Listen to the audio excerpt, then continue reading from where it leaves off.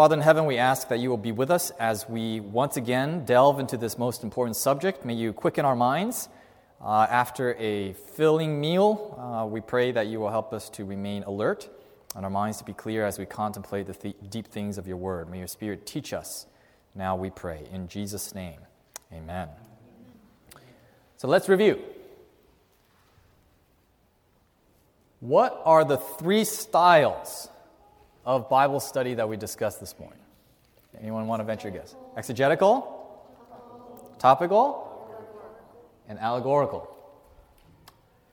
And what is the significance of the order in which they're listed? It's a linear progression. You want to start up here and move your way down, because we get into trouble if we start down here and work our way up.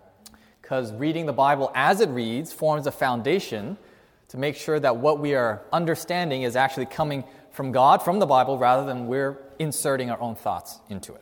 Very good. What are the three questions that we need to ask in our Bible study? What's the first one? Okay, very good. What does it say? And this corresponds to observation, gathering the facts, gathering the data. All right, what's the next question? What does it mean? Okay, that's all. Another word is interpretation. Generally, how many interpretations are there for a given passage? Generally, there's one. There are dual applications once in a while, but usually the Bible will tell us one is that way. By the way, I'll just throw this out there. Matthew 24, when Jesus was sitting on the Mount Olive, and he was saying that not one stone will be left upon the other in the temple. The disciple says, when shall these things be? Meaning, when shall the temple be destroyed and of the end of the world? So Jesus goes on to describe in Matthew 24 the destruction of Jerusalem and the end of the world. You see, he's talking about two different things at the same time, and the Bible tells us when that's happening. Okay, third question. Whoops, I let the cat out of the bag. You already knew the answer. What does it mean to me or to us or to whatever group that we are seeking applications for? And the illustration was that you might have an interpretation of a certain tool or object. That's what it is. A nail is a nail. A toothbrush is a toothbrush. But the uses, the application for what that is, might be varied. A toothbrush is not just for brushing your teeth, right? I mean, we use it to clean the small places around the sink, and you can use it for different things, but you know what it is. So, before we go any further, I felt impressed just now to go back to a verse that we did not look at this morning. It's found in Isaiah chapter 28. And this is in relation to what's on the screen right now. It has to do with the three questions on the right, as well as exegetical topical study. And you'll see why this text has so many applications to us right now on so many levels in a minute. Let me flip it open in both Bibles, and we'll see how they compare. Well, the good news is that both versions actually use a similar word. So I'll just read from the King James. It's basically the same. Isaiah chapter 28, we're going to read verse 9 and 10. And this is a common verse used to teach us how to study the Bible. Tell me if you've heard this before. Verse 9. Whom shall he teach knowledge, and whom shall he make to understand doctrine? Them that are weaned from the milk and drawn from the breasts. For precept must be upon precept, precept upon precept, line upon line, line upon line, here a little, there a little. Have you ever heard this verse before? Particularly verse 10? So how do we normally explain this verse? We say, the proper way to study the Bible is precept upon precept. What's a precept? What's another word for precept? Teaching, but more specifically, the word precept is another word for rule. Okay, rule upon rule, precept upon precept, precept upon precept, line upon line, line upon line. What do we understand line upon line to mean? It's just like one verse after the other, right? That's how we interpret it. And then here a little, there a little. This is where it gets really fun, right? We say, oh, so that means we need to pick verses here a little, there a little. But doesn't that sound a little dangerous to be? It sounds like proof texting, right? So we use this verse to teach how to study the Bible, but the ironic part is that we misinterpret this verse. That's the irony. That's why I felt impressed to go back to it, because we can analyze this on several levels. Number one, when we look at verse 10 in isolation, it certainly sounds that way. Here a little, there a little. So if I just pick a few words out over here and I find a few words over here, here a little, there a little, that's what the Bible says. But is that really what the Bible is saying? Let's look in verse 9. Verse 9 says, "Whom shall he teach knowledge, and whom shall he make to understand doctrine?" So are these verses actually talking about God teaching, God's teachings, making us learn, and his instruction? Is this? Yes. This is pretty clear. That's what he's talking about. But he's asking a question. To whom shall he teach knowledge, and whom shall he make to understand doctrine? Who are the people that God is about to teach? Tell me based on verse 9. Them that are weaned from the milk and drawn from the breasts. What kind of people are we talking about here? Talking about babies. What does that have to do with anything? Think with me. What is God saying here? He's saying, how am I going to teach my people knowledge? How am I going to teach them doctrine? To whom am I teaching? They're like little babies that have just been weaned from the milk. And when you wean a baby from the milk, what do they start eating? Solid food, right? And that's why Paul later on says, ye still have need of the milk of the word when ye shall be eating the meat. That's another connection there. But this is fascinating because it's within the context of verse 9 that God is actually saying, I am going to teach you knowledge like I'm going to teach knowledge to a child who is growing up, a baby that's been weaned from the milk in the growing up process. And how do we do that? Well, verse 10 explains when there's a child and you're teaching them, first, you just tell them the rules, precept upon precept. Don't go out in the street. Don't touch the hot stove. Don't eat between meals. You just tell them the rules. That's how you train them. And then, line upon line, meaning you educate them to read. You educate them through the writings of the law. And then, here a little, there a little. What that means is when the child has a learn, as when I was in teaching, my instructor would say, look for the teachable moments. So the child will have a teachable moment. Here a little, teach them. And then they're going to be going out and they're going to hurt themselves, they'll scrape their knee. There a little, teach them some more. When you wake up in the morning, teach them within that context.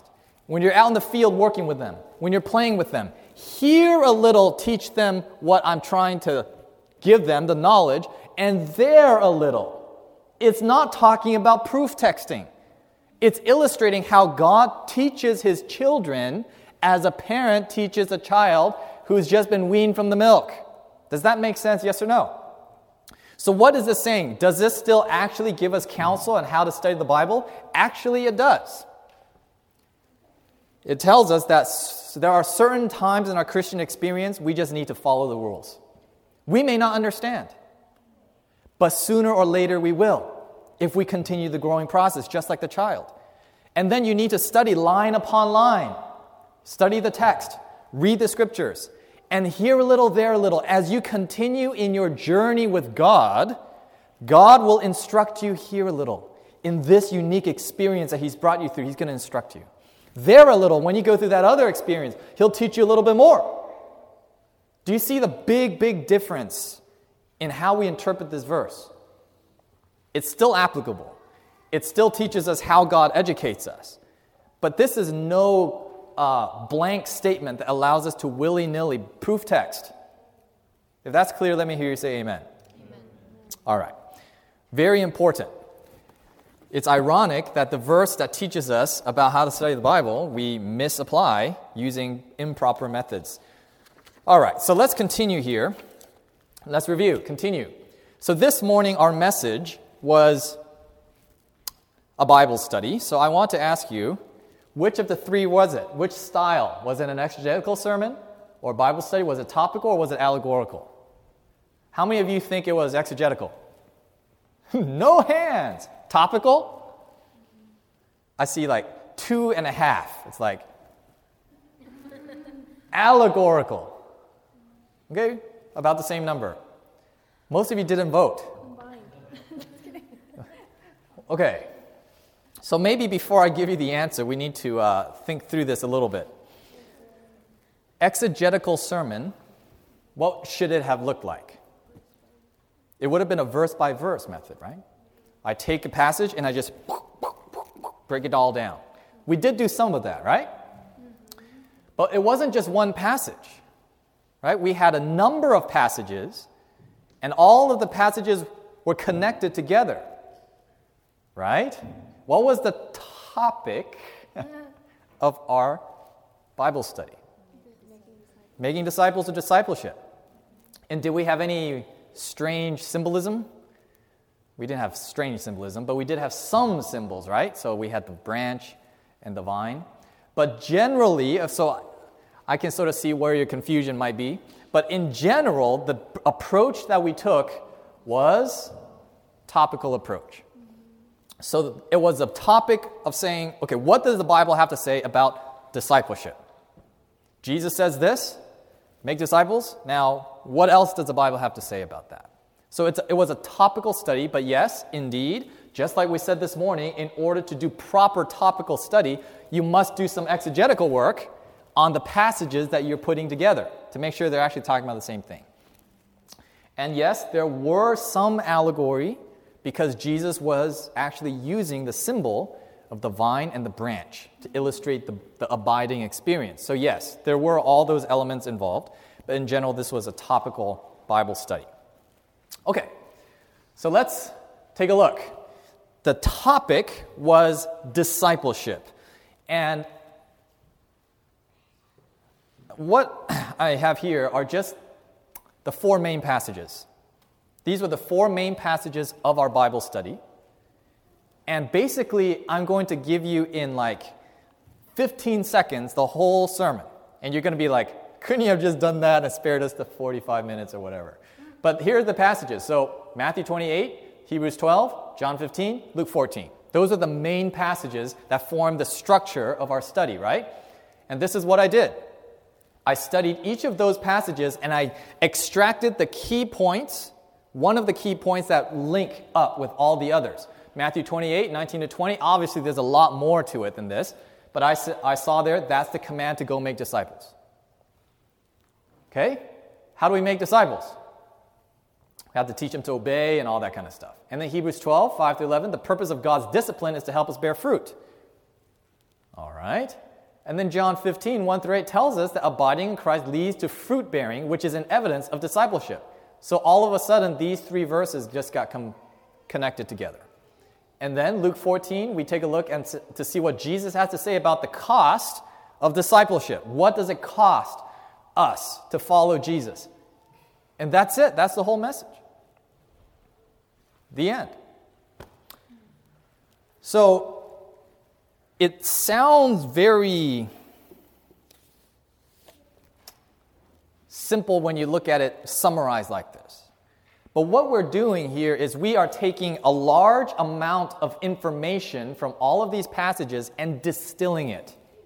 So it's a process of you have a lot of information coming in, and how do you organize it? How do you systematize it? How do you get the framework in your mind so that the outline works to see the connection? So the illustration I gave this morning was each one of these stories or these passages are 2-dimensional plane. It's like a sheet of paper.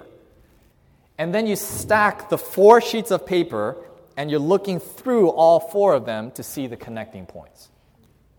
And so what I want to do this afternoon is to take one of these passages, and we are going to, let me go back here. We're going to do some verse-by-verse study together, and then we're going to take a look at an allegorical study of that same passage.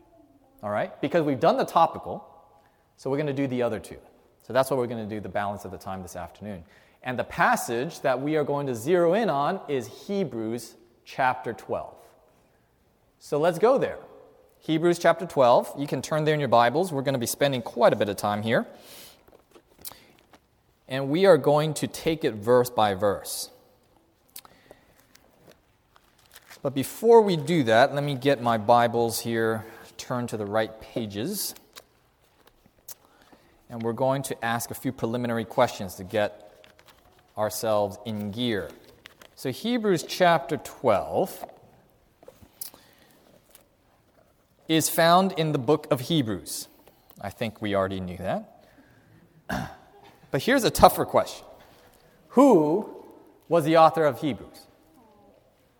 Okay, Paul, I hear Paul. Does the book of Hebrews itself tell us who the author was? It doesn't. And there is actually quite a debate ongoing for a long time about who the author of Hebrews was. So I'm not really here to settle the conflict. However, I will mention this. The reason why I believe that Paul was the author of Hebrews, because Ellen White says so. So that's not a cop-out answer, really. There are other evidences that you can look at that seem to indicate that. But let's just go with that. I tend to trust Ellen White pretty much. So most likely it was Paul. Okay. So that tells us something about who the author was. And Paul, we know the history of Paul. We knew who he was. What was his background? He was a Pharisee, right? From where? From Tarsus. He did not grow up in Jerusalem. What race was he? He was a Jew, obviously, if he was a Pharisee. What was his historical impact on the Christian church? Was it all good? It was good and bad, right? And you look at his biography, and you can look at his life, and it will inform a great deal of what he has to say in the book of Hebrews. All right, next question. Who was his audience? The book of Hebrews was written to who? The Hebrews. Oh, yes. But this is actually very significant because all of the other epistles that Paul wrote were to who? Gentiles, I heard it. Right? To the Romans, Corinthians, Ephesians, Colossians, Philippians. What is the difference, do you suppose, between writing to a Gentile audience and writing to a Jewish audience? Do you think there's a difference? Yeah. Yep. Right? I mean, I think you probably have a lot of thoughts in your mind, so I'll take your silence as you have so much information to share, you don't know where to start. It's okay. So, the audience, a Gentile, what kind of foundation do they have in terms of understanding the gospel? The Gentiles, really nothing, right? But the Jews, they have the whole Old Testament. Plus, they have this Jewish ceremonial system, which is a double-edged sword. Because a Hebrew sanctuary service points to Jesus, and it gives a foundation to say, look, you have been studying this, you've been doing it all throughout the generations, and here's the fulfillment, ta-da, Jesus. But at the same time, they're still clinging on to the old ceremonial system because we've done this all our lives. We've done this for generations. How can we get rid of it just because Jesus has come along? Right?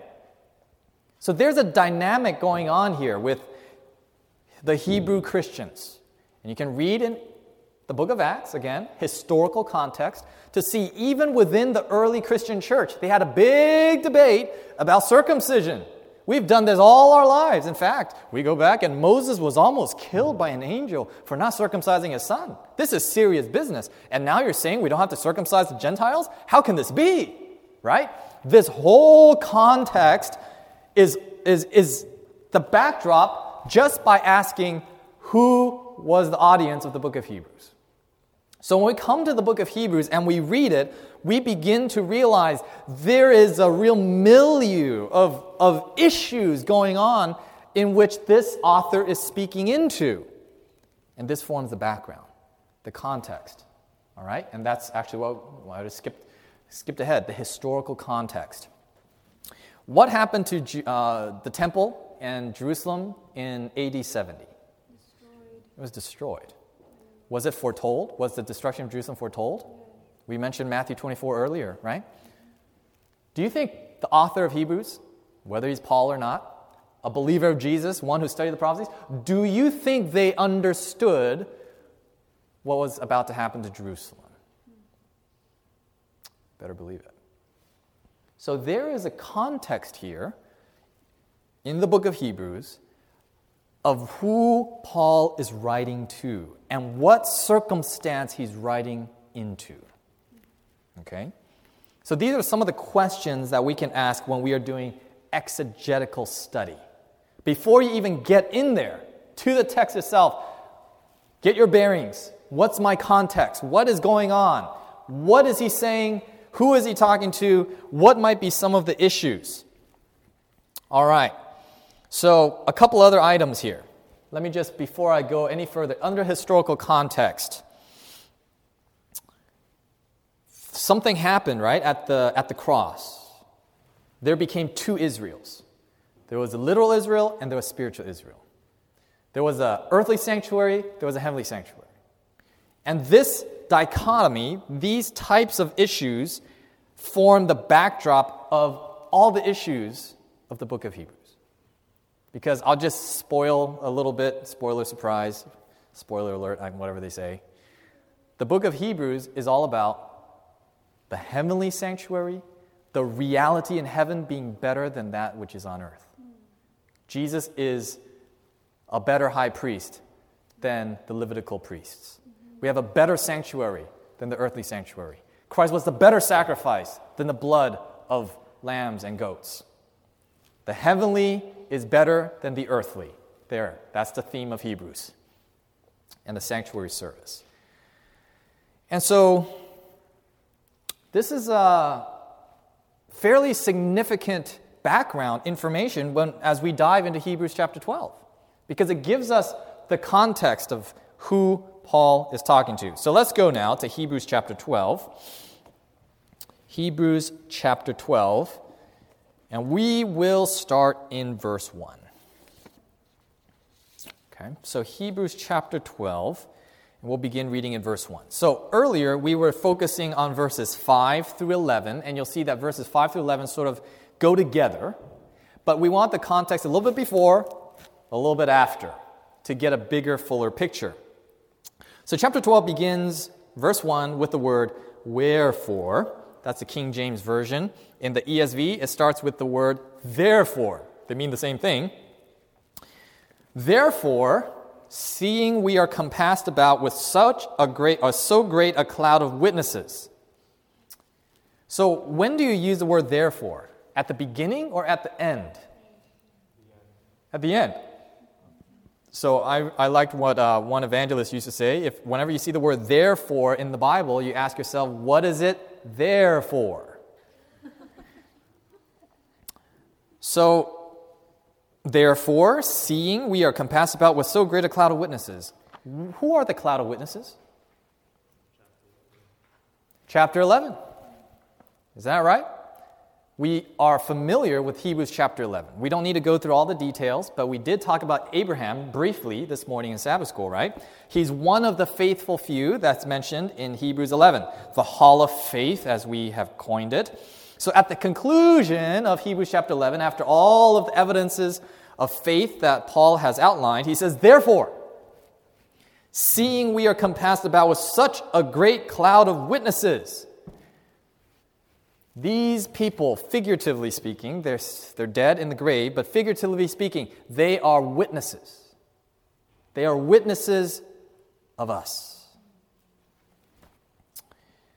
And I can't help myself, but let's go back one verse, Hebrews 11. Okay, Hebrews 11, verse 39 and 40. Hebrews 11, 39 and 40, because they all go together. They weren't chapter divisions before. It says, and in these all, having obtained a good report through faith, received not the promise. And these all, meaning all those listed in Hebrews 11, they have a good report, meaning God has good things to say about them. They have a good record in heaven. However, they have not received the promise. What's the promise? Well, you have to go back some more, and it's the promise of the heavenly kingdom, heavenly city. Verse 40 is key. God, having provided some better thing, again, that word, something better, some better thing for us, that they, without us, should not be made perfect. Therefore, we are surrounded with such a great cloud of witnesses. Let us lay aside every weight and the sin which does easily beset us, and let us run with patience the race that is set before us. So what is Paul saying here? Look at all of these wonderful people of faith. They have a good report, but they're still dead in the grave, having not received the promise. Why? Because they need us. Verse 40, they, without us, cannot be made perfect. Therefore, because they need us, remember this cloud of witnesses, Abraham and Isaac and all of the Abel and all of those people mentioned in Hebrews 11. They're watching us because we need to finish this race. Because until we finish the race, they're not going to get the prize. You see where we are so far in Hebrews chapter 12, verse 1. That's the context. Hebrews 11, Hebrews 12, bridging the gap. Let us run with patience the race that is set before us. I'm getting ahead of myself. Let me just continue reading. Verse 2. Looking unto Jesus, the author and finisher of our faith, who for the joy that was set before him endured the cross, despising the shame, and is set down at the right hand of the throne of God. Let me just read the whole passage and we'll come back through. Verse 3. For consider him that endures such contradiction of sinners against himself, lest ye be wearied and faint in your minds. Ye have not yet resisted unto blood, striving against sin. And ye have forgotten the exhortation which speaketh unto you as unto children. My son, despise not the chastening of the Lord, nor faint when thou art rebuked of him. Chastening again, same word as discipline. For whom the Lord loveth, he chasteneth and scourgeth every son whom he receiveth. If ye endure chastening, God dealeth with you as with sons. For what son is he whom the Father chasteneth not? For if ye be without chastisement, whereof all are partakers, then ye are bastards and not sons. Furthermore, we have had fathers of our flesh which corrected us, and we gave them reverence. Shall we not much more rather be in subjection unto the Father of spirits and live? For they verily for a few days chastened us, after their own pleasure, but he for our profit, that we might be partakers of his holiness. Now no chastening of the present seemeth to be joyous, but grievous. Nevertheless, afterward it yieldeth the peaceable fruits of righteousness whereunto, or unto them which are exercised thereby. Wherefore, again, there's that word, wherefore or therefore, lift up the hands which hang down and the feeble knees, and make straight paths for your feet, lest that which is lame be turned out of the way, but let it rather be healed. And we'll pause there. We're going to focus on these 13 verses. So let's go back through this verse by verse. Hebrews chapter 12, verse 1. We already sort of gave the outline of this verse. It's connected to Hebrews chapter 11. We have a cloud of witnesses, those representing Hebrews 11, watching us because we need to finish the race, because if we don't finish it, they don't get the prize. But notice what it says. How are we to run this race? We are to run this race by casting aside certain things. Every weight and what else? And the sins that so easily beset us. And let us run with patience. So, what are the things that we need to cast off in order to run this race? Two things. Weights and sins. And then verse 2 tells us something else we're supposed to do. Looking unto who? Jesus, the author and finisher of our faith. And now when we hear the word faith, we remember the whole previous chapter, right? Hebrews 11 talks about faith. Jesus is the author and finisher of the faith. It's not up to us. Who for the joy that was set before him endured the cross, despising the shame, and is set down at the right hand of the throne of God. That's all nice and good. Jesus is the goal of who we are to look to. All right. We'll come back to this point a little later. But the context here is casting off sin, casting off weights, and running this race. That's the context of Hebrews chapter 12 now. That's how we begin. And Jesus is the one that we're looking to. He's the finish line. He's the goal, right? And He's the one that's going to strengthen us. So let's look in verse 3. Verse 3 and 4. Okay? I'm going to switch over to the ESV here because I think it makes it a little bit clearer. Verse 3 says, consider Him. Who's Him? Jesus, the same one that we're looking unto. Consider Him who endured from sinners such hostility against Himself, so that you may not grow weary or faint-hearted. So what does weariness and faint-heartedness have to do with the race? Are we not told that we need to run the race with patience or with endurance? So what is he saying here? We're looking back now, connecting the verses. Hebrews 12 verse 1 says you need to run this race with patience. And verse 3 says, consider Jesus, who endured from sinners such hostility, so that you won't be weary or faint-hearted. Meaning, if you lose endurance, if you lose patience, what should you do? Look at Jesus. Okay? In your verse 4, in your struggle against sin, you have not yet resisted to the point of shedding your blood. What does resisting against sin have to do with running this race? Look at verse 1. What are we supposed to do with our sins? We're supposed to cast off our sins. And verse 4 tells us what might be necessary in order to cast off sin. What kind of effort is it going to take to cast off sin? Or to resist sin? Shedding of blood. Whoa. Now you understand why we need to look to Jesus if we get faint-hearted or weary. Because what we're told here is that run this race, finish this race, and the only way you can do it is to shed off your weight and your sins. And it's going to be hard work. But if you get faint-hearted, if you get weary, don't worry. Look to Jesus. Why? Because He's done it before. And how did He do it? To resist sin, He resisted to the point of shedding His blood. And this might be referring to Him going to the cross, but I believe this actually refers to the Garden of Gethsemane. Because that's when He was really tempted, right? He was tempted to say, enough, I don't have to deal with this. I can go home to my Father, I can call upon Him, and He'll send all the angels to defend me. But no, the weight of the world was upon Him, and He was resisting the temptation to walk away. And what happened? What happened to the sweat coming out of His brow? He sweat as it were great drops of blood. So what does this tell us? What does it look like to run this race, to shed off our sins, contextually speaking? Is it like, yeah, 5K, guys, yeah, let's raise some money? Is that what kind of race we're talking about? This is a long, arduous race. Hard fought, mile after mile. It is going to be difficult. But what does the Bible say? Look to Jesus to run this race. And then we get to verse 5. So that's the lead up to what we were talking about this morning, right? And verse 5, and have you forgotten the exhortation that addresses you as sons?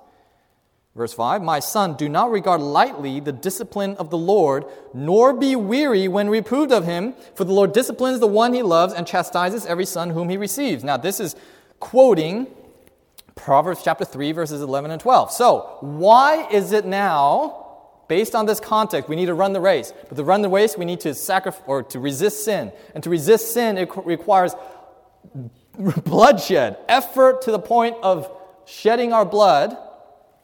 Why is it then now that is so significant that Paul brings up this point that, guess what? Don't be weary when the Father in heaven disciplines you. Because what's the purpose of discipline? Yeah, He shows us that He loves us, but what does discipline try to drive away from the person being disciplined? Would it be fair to say that if we are trying to help a child to stop sinning, to start obeying, that the means is discipline.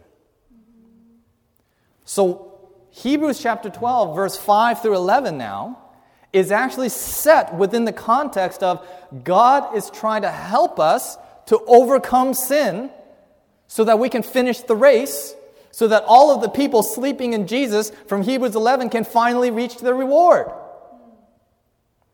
You follow the contextual reading of these verses now. Let's continue. And by the way, Paul's quoting from the book of Proverbs here. Do you think this would have been significant if he was writing to a Gentile audience? Know what that is. Yeah, Proverbs. Who's Solomon? I don't know. But he's writing to the Hebrews. So he's quoting from the Old Testament and saying, look, you know this. You've read it. You've memorized it. I'm just bringing back to mind the scriptures that you learned in the synagogue. Okay? Continuing, verse 17. It is for discipline that you have to endure. God is treating you as sons, for what son is there whom his father does not discipline? If you are left without discipline, in which all have participated, then you are illegitimate children and not sons. Besides this, we have had earthly fathers who disciplined us, and we respected them. Shall we not much more be subject to the Father of spirits and live? For they disciplined us for a short time, as it seemed best to them, but he disciplines us for our good, that we may share in his holiness. We read through this morning. That's why I'm sort of going through this quickly. For the moment, all discipline seems painful rather than pleasant, but later it yields the peaceful fruit of righteousness to those who have been trained by it. And the training. That word comes up here. For what are we training? Do we not have a race that we're training for? We're training up a child, yes. That's the context immediately about training them to do what's right, to obey, to have righteousness, yes. But it's also training for the race. We're going to come back to that thought in just a moment. Verse 12, therefore, okay, so we've connected now from Hebrews, the end of Hebrews 11, run this race with patience, cast out your sin, consider Jesus, he's the example, to now God is disciplining you to help you get rid of sin, and it's evidence that he loves you, and this is how he does it. Therefore, now verse 12, having said this, having made these comparisons and having made this point, therefore, what should we do now? Verse 12. Lift up your drooping hands and strengthen your weak knees and make straight paths for your feet, so that what is lame may not be put out of joint, but rather be healed. Why is it important to lift up the drooping hands and strengthen the weak knees? Because you can't finish a race very well when you're like this.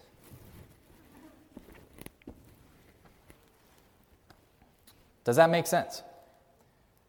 The mental picture we should have at the conclusion of these verses, verse 12 and 13, Paul is now saying, therefore, stop being so downcast.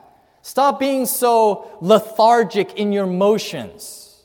You have sin in your life and you have weights in your life, and I think his audience probably recognize that. And he's saying, yes, you might have discipline in your life, but don't be discouraged by it. Rather, pick up your arms, pick up your knees, make your path straight, and run this race. Amen. Because we have Jesus, who's not only our example, he's our author and finisher of our faith. And don't worry, when God disciplines you, it is a training for you to cast off the sin and the weights that so easily beset us to finish the race. You see the flow of the contextual reading of this passage now. All right. So, let's continue. So what do? What did I do here? I simply outline. This is one of the techniques that I mentioned this morning about observation. We want to outline the book or the chapter, the portion that we're reading. So verses 1 and 2, I just said, run a race. We need to run the race. And when I say an outline, you can make it as descriptive as you want. This is not a homework assignment that someone's going to grade. It's whatever works for you. The point is just to use your mind in such a way to organize the facts in your head. This is just how I do it. You can outline it differently. So verse 1 and 2, I see as a block. Verse 3 and 4, striving against sin. That's particularly looking at Jesus, how he strove against sin. And then verses 5 through 11, I see that as a block. It's talking about the discipline of God's children, why he disciplines us, how he does it, what his goals are. And then verses 12 and 13, strengthen the drooping hands, weak knees, we're running a race. And this ties right back to verses 1 and 2. All right? So that's my outline. But now I want to ask the question, does Paul speak of running a race elsewhere? You remember we're looking at contextual reading, which means sometimes we have to expand and say, okay, what other information do we have from related books?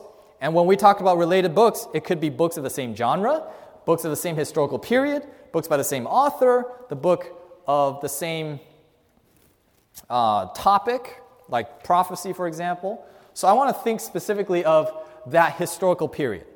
Early church, Paul, apostles. Does he talk about running a race somewhere else? I think there's a scripture song. Some of you might know it. I don't know it off the top of my head, but I know I've sung it.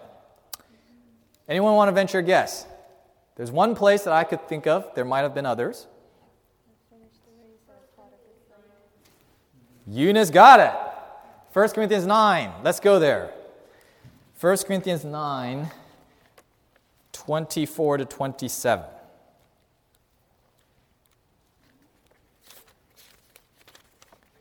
So what we're doing here is to say, okay, what else has this author said about this subject to see if it can enlighten, broaden our understanding of what we have discussed. 1 Corinthians chapter 9, beginning in verse 24. Again, I'm in the ESV version. It says, Do you not know that in a race all the runners run, but only one receives the prize? So run that you may obtain it. Every athlete exercises self-control in all things. They do it to receive a perishable wreath, but we an imperishable. So I do not run aimlessly. I do not box as one beating the air, but I discipline my body and keep it under control, lest after preaching to others, I myself should be disqualified. Are there any relationships between what Paul is talking about in 1 Corinthians chapter 9 and what he's saying in Hebrews?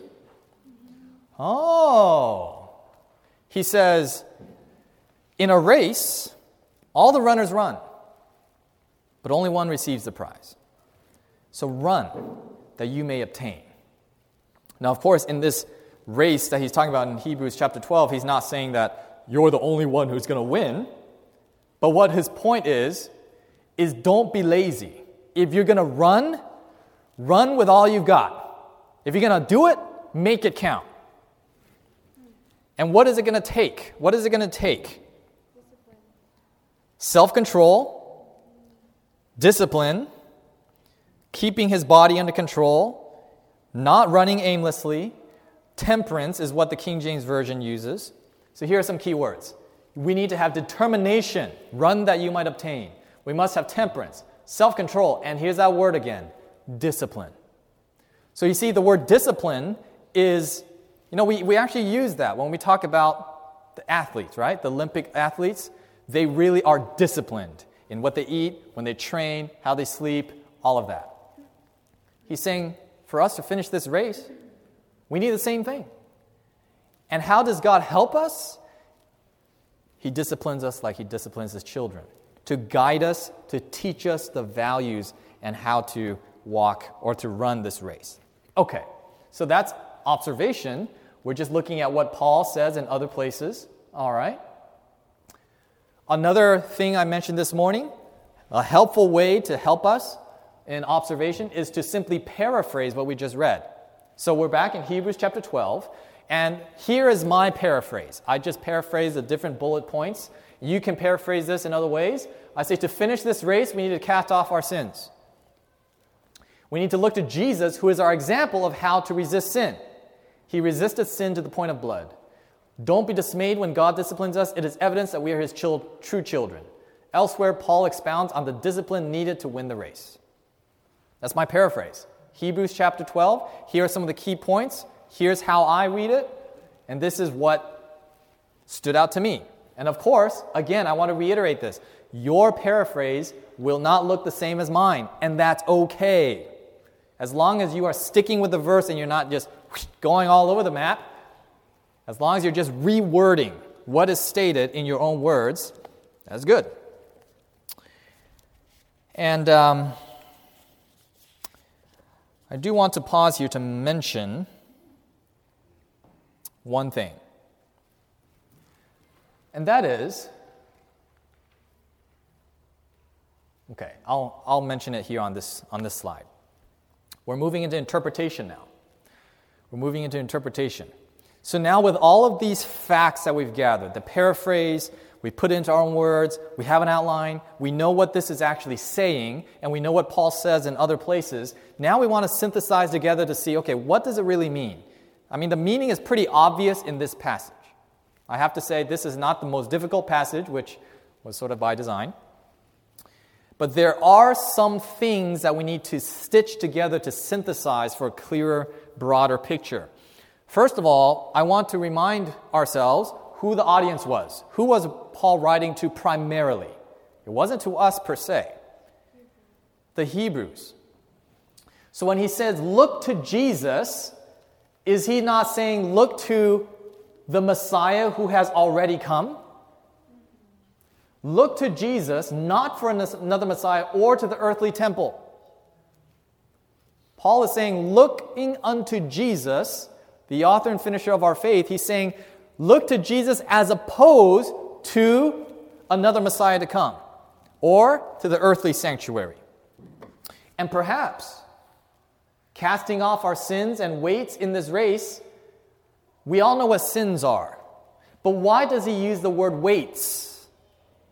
Perhaps it's because they are weighted by the ceremonial law. They're looking at the sanctuary and they are chained to it. They can't move beyond it. It's a weight that's keeping them from finishing the race. And Paul is saying, yes, there are sins in our lives that individually we need to repent of and confess and give up, but there might be weights which aren't necessarily sins, but they're holding us back. So to the Jewish Christians, he's saying there are certain things we have to leave behind. Look to Jesus, not to the sanctuary. And then, of course, Jesus is the example. Resisted unto blood, striving against sin. And Jesus has such discipline to resist sin even to the point of blood. So Jesus demonstrates to us the discipline that's needed. Like an Olympic athlete that's going to win the gold medal. Jesus, he was so focused. He was so in the zone that he was willing to suffer the sweating of blood to resist the sin.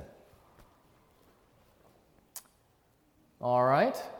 Discipline is necessary to be a better runner in the spiritual race because it will help us to overcome sin. Okay, that's another application, or rather interpretation, based on Hebrews chapter 12. But specifically to the original audience, the nation of Israel, has Israel been disciplined before in history? Mm-hmm. So many times. So many times, right? Babylonian captivity, the Syrians came, the southern kingdom was rent, and then, of course, Egyptian captivity earlier on, and then Roman captivity. But then again, they are to be disciplined again because Jerusalem was to be destroyed. But what is Paul saying? Don't be weary of his correction. The temple might be destroyed. Jerusalem might be sacked. But don't despair. Because God disciplines as our earthly parents disciplines us. We, or those who are of the Jewish Christian faith, they have a chance to learn from the discipline that God imposed upon their nation. This is interpretation. These are some of the things that God was trying to communicate to them. Okay. So let's move on to application.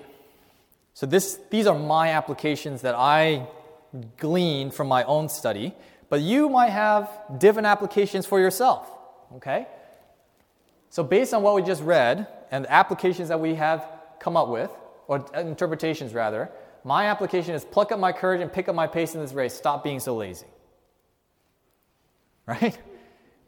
I'm too lazy in the morning. I don't want to get out of bed. I don't want to spend enough time studying the Bible. I'm afraid to spend so much time in prayer, whatever, right? We need to finish the race, and so I need that discipline in my life. So I just wrote here, imagine we are running for a gold medal in the Olympics, the determination and the discipline needed. That's the mindset that this passage now is instilling within me in my Christian walk, my Christian experience, the Christian race, rather. I need to have that kind of determination. Run that I might obtain the prize. Be disciplined, have self-control and temperance, and be willing to actually put in the effort. Because this is not just a stroll in the park.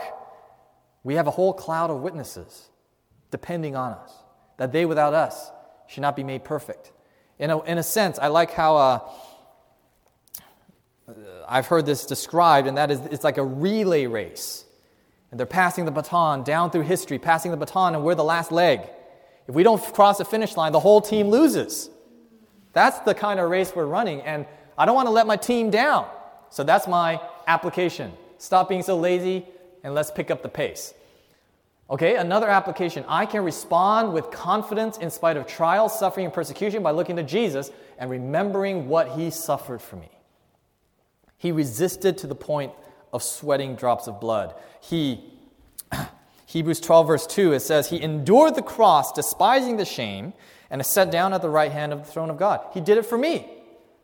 So, what am I called to suffer for Him? It's nothing compared to what He did. And moreover, a couple applications, pain is only a stepping stone to greater things. I ought to meditate on the sacrifice of Jesus. Application based on Hebrews 12. Okay, another one. Running this race with patience means enduring discipline and overcoming sin. I've sort of mentioned this earlier. There is going to be an ongoing effort required. It's not a one-time exertion. You don't run a marathon by just exerting yourself for a short period of time. It's a sustained effort. Okay, and so this I threw in here because of the stage in life that I'm at. We're about to have children or a baby. And so reading about how God disciplines His children now has a different application in my mind when I read it than, say, last year when no baby was on the way. So here's what I found as an application. Disciplining my children is to lead them to holiness and to bear fruits of righteousness. So when I discipline my children, or let me just finish reading here, my role as a parent in raising my child is informed by God's plan for us. So I look at Hebrews 12 and I say, what is God's purpose in disciplining us? And it is to help us become holy, to cast off our sin and the weights, to run with patience, to be able to be the disciplined runner. And so when I am in the role of, quote unquote, the role of God, right, to my child, now my responsibility is to work in partnership with God's plan in disciplining us. Does that make sense? And so this is a principle now when I look at my child, I hope to remember, I'm not disciplining them for my own convenience. My discipline must be in harmony with how God intends us to have characters developed in His likeness. And not saying that I've got it all figured out, but that definitely is a goal to strive towards. Okay, so this is just a small sample of, is there a question in the back? Okay, just 1 minute. We're going to be finishing this section real quick. So we are looking at exegetical study, the verse-by-verse method. So we went through observation, interpretation, application, just focusing on this one passage. And now when you take a step back, looking at the topical study, you see that we just pulled out one piece of it in the discussion of discipleship. Because disciples happen to be those that actually run the race. All right, question in the back. Okay, repeat the question for the recording. So the question is, Hebrews chapter 12, verse 1, it's referred to as the sin which doth so easily beset us. And the question is that referring to a particular sin, like say sin of pride or selfishness, something like that, or if it's just the sin that we ourselves individually know about that we need to get rid of. Here's how I read the verse. And I know I didn't dwell on this a lot because I was going through other things. It's simply the sin which so easily beset us. So whatever sin it is that besets you, that's the sin. So that's the way I read it. And in other places in the Spirit of Prophecy, it may not be commentary on this verse per se, but there is a term called our besetting sin. And it might be, the way I see it is that particular thing that might be different for each person. That one sin cherished will neutralize the whole power of the gospel. So I don't see it necessarily as one sin that all of humanity faces. However, it's one of those places where I don't feel like there's a conclusive, here is thus saith the Lord. I don't know if that helps. Well, yeah, so I'm saying, what other outside resources besides the SDA Bible commentary could we, while we're doing this, trying to find out, interpret it? What other resources can we draw on? Well, I usually go to the SDA Bible commentary, any commentary last. It's really the Spirit of Prophecy. If it's outside resources, I look at the concordance. Okay, so you look at all of the different places where the word besetting and sin might happen, or a concept of a sin that trips someone up. Okay, it might be like the sin of Achan. He had a besetting sin. Sin of Judas, Spirit of Prophecy actually has something to say about that. The sin of covetousness in Judas's heart led him to actually betray his Lord. And in the Spirit of Prophecy, this is one of the things I did not include in the seminar because that's more like how to study the Spirit of Prophecy. But there's no substitute, I realized, to just reading a whole lot of the Spirit of Prophecy. Because looking through even the CD-ROM, the search is almost impossible to narrow down unless you already know what phrases you're looking for. And more than the Bible, she's not just using the same words over and over. But what I would do, in your specific question, is I would look up besetting sin. And there's a topical index in the Spirit of Prophecy. You can look it up. I would start there. And what usually happens is I read the chapter, and she uses that word, and surrounding it, it's in the context of discussing some Bible character or some incident. And then I go and I study that out, and then I realize, oh, that is what she's talking about. So that's the path that I would pursue. Does that help somewhat? And as I mentioned Friday night, no pain, no gain. The study of the Bible, there's no shortcut. It's going to take time. And we're in a society now where we can just, find the instant answer with Siri on our phone or Google it. Doesn't work that way in the Bible, unfortunately, or fortunately, however you want to look at it. So great question. Added a few tidbits there about researching the Spirit of Prophecy. I know we could talk a whole day, whole weekend just about that, because Spirit of Prophecy, in some ways, is a different beast. Similar, but not the same. All right. So, this morning we did a topical study that used Hebrews chapter 12. And then we went through a literal exegetical study. So we went through verse by verse, neither of which are exhaustive, by the way. I'm not saying that we've unearthed all there is to say. It's just an example with the time that we have to go through it.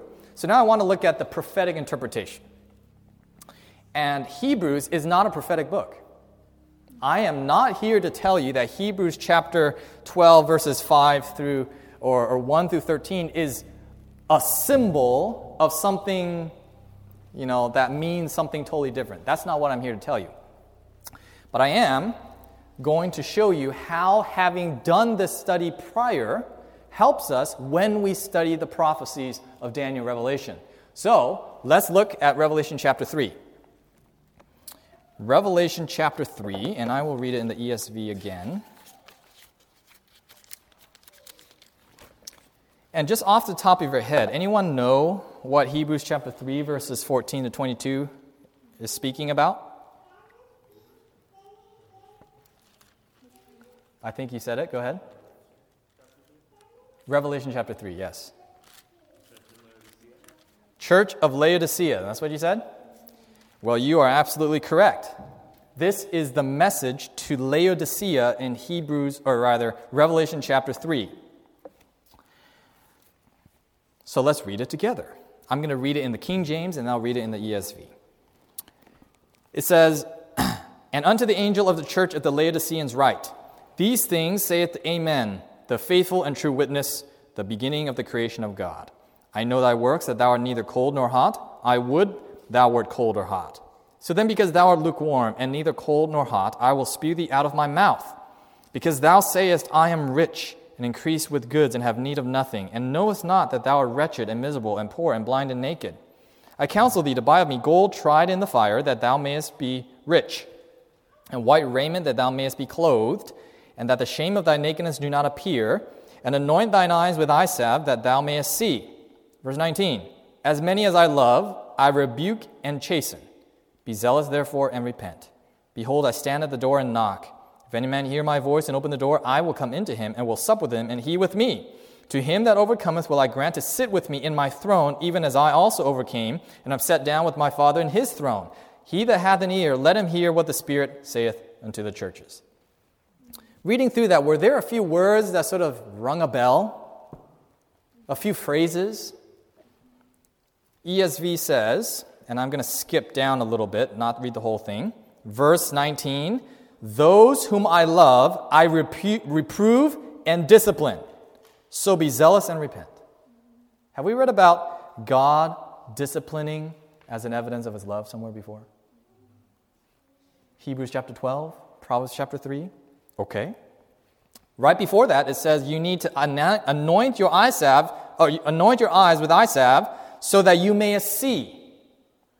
Is there something that we need to be looking upon? Yes.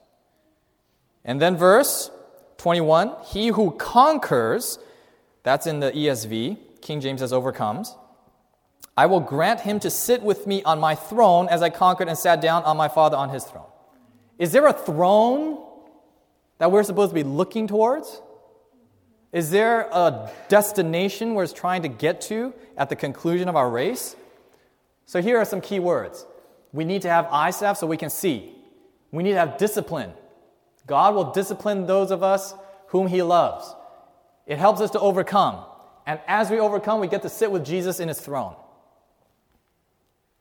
Hebrews chapter 12, verses 1 and 2, just to review, it says, "Wherefore we are seeing we are compassed about with so great a cloud of witnesses." Let me just read it real quick. "Let us lay aside every weight and the sin which doth easily beset us, and let us run with patience the race that is set before us, looking unto Jesus." Do we have trouble with our eyesight? Looking unto Jesus. But where is Jesus? Looking unto Jesus, the author and finisher of our faith, who for the joy that was set before him endured the cross, despising the shame, and is set down at the right hand of the throne of God. So why should we look to Jesus? Well, Jesus, yes, he helps us overcome, but Jesus is the finish line. And if we finish the race and overcome, we get to sit with him on his throne. And then, verse 3 and 4, of course, we talk about resisting sin. And then, verse 5 through 11, discipline. "As many as I love, I rebuke and chasten." Look to the finish line. Jesus on the throne. Hebrews chapter 12 is relevant for Laodicea. So when we come through the study of the prophecies of Revelation, and we come to Revelation chapter 3, we look at Laodicea, and we wonder to ourselves, what does it mean when it says, "As many as I love, I rebuke and chasten"? Whoop, we go right here to Hebrews chapter 12. Why does Jesus say, "If you overcome, you get to sit with me on my throne"? Well, Hebrews chapter 3 tells us how to overcome and why we're looking to Jesus on his throne.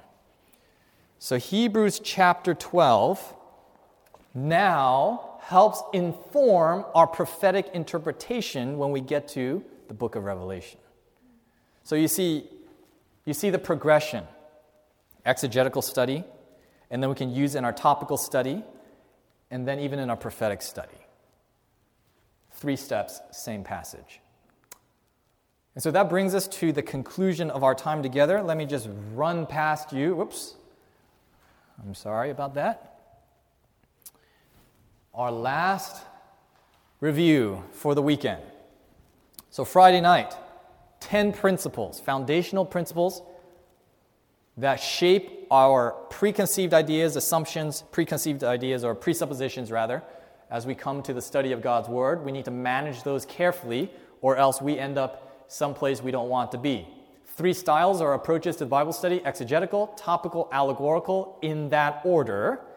Foundational, down here, and more literal, down to more symbolic, up there. And then the 3 questions we want to ask. What does it say?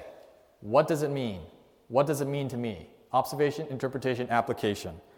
And if we spend our time right here observing, gathering the data, being disciplined in our Bible study, the interpretation and the application tends to flow out naturally. So our last quote for the weekend, first selected messages, page 18, paragraph 4. Brethren, cling to your Bible as it reads and obey the word, and not one of you will be lost. Wonderful promise. Let's bow our heads together for prayer. Father in heaven, we are thankful that you have given to us a word that is rich in life and the ability to transform our lives. Lord, today as we spend just a few moments practicing and demonstrating and thinking together, we realize that we truly have a long ways to go to better understand what you have taught and what you would have us to understand. I pray that we will be diligent students, we will be diligent disciples, and that we might truly run this race as you have commanded us to, and to look to Jesus, who is the author and finisher of our faith. And so, Lord, we thank you for this weekend we've been able to spend together. May you lead us in the coming week ahead. May we be faithful students of your word henceforth and forevermore. We thank you and we pray in Jesus' name. Amen. This media was brought to you by Audioverse, a website dedicated to spreading God's Word through free sermon audio and much more. If you would like to know more about Audioverse, or if you would like to listen to more sermons, please visit www.audioverse.org.